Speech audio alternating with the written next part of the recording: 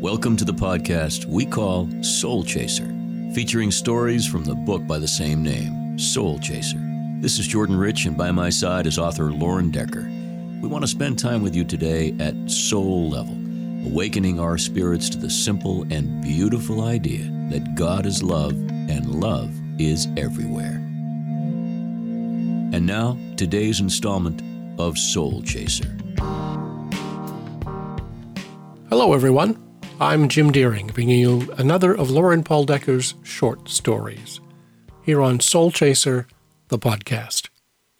Lauren writes stories with a purpose about how God shows himself and his grace in everyday things. Today's Bible verse comes from the New Testament, the book of Mark, chapter 10 and verse 47. And when he heard that it was Jesus of Nazareth, he began to cry out and say, Jesus, thou Son of David, have mercy on me. Today's story is called Timmy-Two. Lauren writes, Timaeus, or Tim, as he was known in the village, was very fond of his young son. He had a deep affection for the awkward, sometimes invasive behavior that the boy had exhibited since the dreadful mistake, as Tim called it. The mistake was his own fault. Timaeus always considered that he was the one responsible. For years ago, he had noticed some discoloration in his son's eyes, and that they were irritated much of the time. Timaeus, following the advice of a relative, took his young son to a medical man in another village. The self-appointed physician decided to cure the problem with a mixture of herbs, mercury, and acid. The mixture was prepared and applied, covering the boy's eyes in a slimy paste. Later, when the would-be doctor rinsed away the potion, Tim's little son was left sightless. He was 6 years old. Timaeus spent all of his free time with his blind son. Timmy-Two was how he was known to the villagers. He was a loud youth. It seemed that the loss of his sight caused him to overcompensate with sheer vocal volume. You could hear Timmy-Two from across the marketplace, carrying clearly over the noise of the pushcart fish hawkers and the droning hum of the shoppers. The only place he was ever known to be quiet was down at the shore. There he would sit for hours, listening for the sound of his father's voice. Timaeus was the captain of a fishing vessel that ventured out on the great lake early each morning before dawn. The blind child would awaken to an empty house and begin to fix himself breakfast. His father had taught him how to fetch an egg from the chicken coop. He knew just where the wood for the stove was kept, and he dutifully stroked the fire in the hearth while he waited for his egg to boil. He was alone at these times. He never knew his mother. She had no place in his memory nor in his heart. Timaeus never spoke of her. Timmy-Two spent his days in the village marketplace. He was well known as a nudge to the vendors, always underfoot. He would pass the hours waiting for the afternoon sun to feel cooler on his brow, a sure sign that evening was coming. That could mean but one thing. His father would be coming in with the day's catch. Timmy-Two would head for the docks and await the familiar sound of his Abba, calling orders to his crew.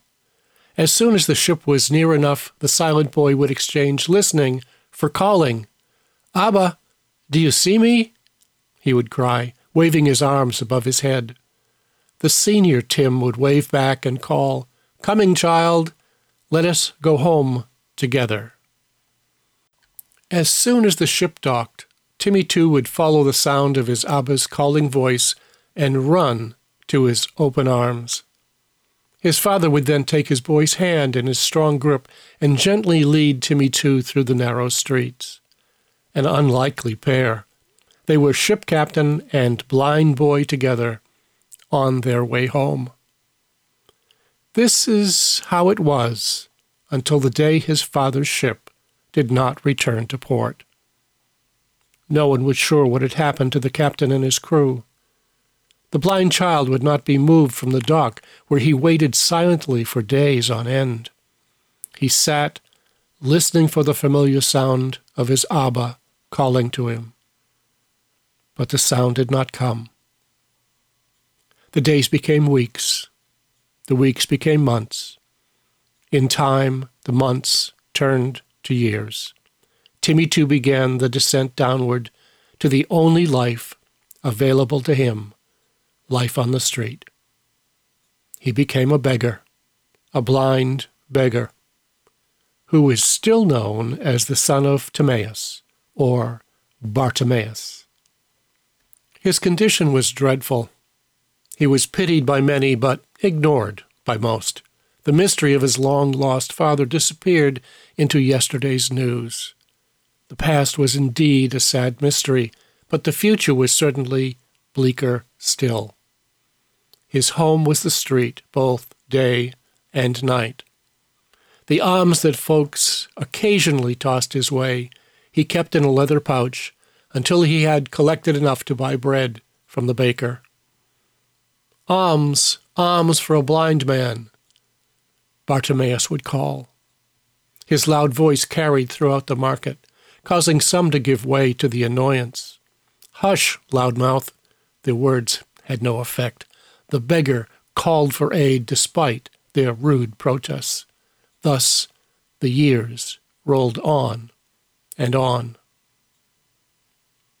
One morning in the marketplace, Bartimaeus heard a commotion.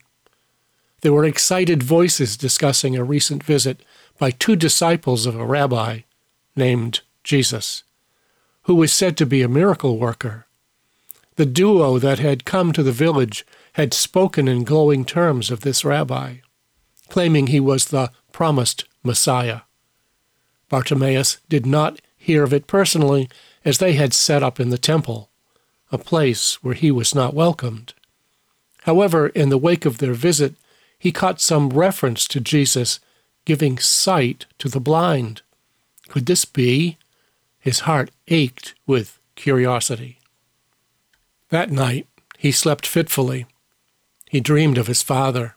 In his dream, he was a boy again, walking home from the docks, his hand tucked snugly in his Abba's strong grip. When he awoke, it was mid-morning. He could tell the hour by turning his face to the warm sun. For some reason, on this morning, the market was strangely quiet. It seemed nearly empty. "Where is everyone?" he asked in no particular direction. Just then, a loud cheer could be heard out by the road that led around the village. What could it be? Bartimaeus asked himself. As quickly as he could, he scurried toward the sound of the excited voices. "It's Jesus," said a woman in the crowd. The blind beggar was close enough to hear her. "He's coming right this way." Something burst inside of Bartimaeus. He began to cry out, his loud voice carrying over the crowd. "Jesus, can you see me?" Bartimaeus was wildly waving his arms above his head. "Be still, beggar," said one nearby. Another fumed, "Hush, loudmouth," and pushed him down in the dust. But Bartimaeus could not be silenced. His booming voice rose higher still. "Son of David, have mercy on me. Son of David, have mercy on this blind man." Suddenly, the crowd drew quiet. Bartimaeus strained his ears, trying to discern what was happening. Everything was still. And then a voice next to him said, "He's calling for you." Then another voice spoke, "Yes, Timmy-Two, the rabbi is calling for you." The crowd began to push him forward, parting like a wave to let him through. "Hurry," they urged, but Bartimaeus needed no urging. He began to run toward a voice that he could now hear clearly. "That's right. Come to me, son." The sound of it reminded him of his Abba's voice. He fell to the ground, embracing the rabbi's feet. "What do you want me to do for you?" asked Jesus. "I want to see," sobbed the beggar. "Do you believe I can do this for you?" asked the rabbi. "Yes, yes," came the reply. "Then you shall have what you ask for," Jesus said, as he looked heavenward for a moment. Then Bartimaeus looked up into the gentle face of his healer. It was a smile that he could see. Looking around at the astonished crowd, he bellowed, "I can see!" Cheers ascended from the people, praising this great gift. Men thumped Bartimaeus on the back. Women hugged him for joy. But Bartimaeus would not turn from the face of Jesus. "Come with me," said the rabbi. "My father is very fond of you." As he slipped his hand into the strong grip of Jesus, the crowd began to move again, following this unlikely pair. They were Jesus, the son of David, and Bartimaeus, a child of God, together on their way home. God's love is the strongest hug in the universe. It pulls my heart towards him. It conquers kings and kingdoms. It always has and always will. I love him because he loved me first, unconditionally and undeservedly. Reach out to him, for you will not be overlooked by Jesus. That's right, you will not be overlooked by Jesus, even if the world turns away. Love is everywhere. Love is everywhere. This has been Soul Chaser. We hope this program has caused you to consider the vastness of God's love for you. Nothing is going to change that reality, but love can certainly change you.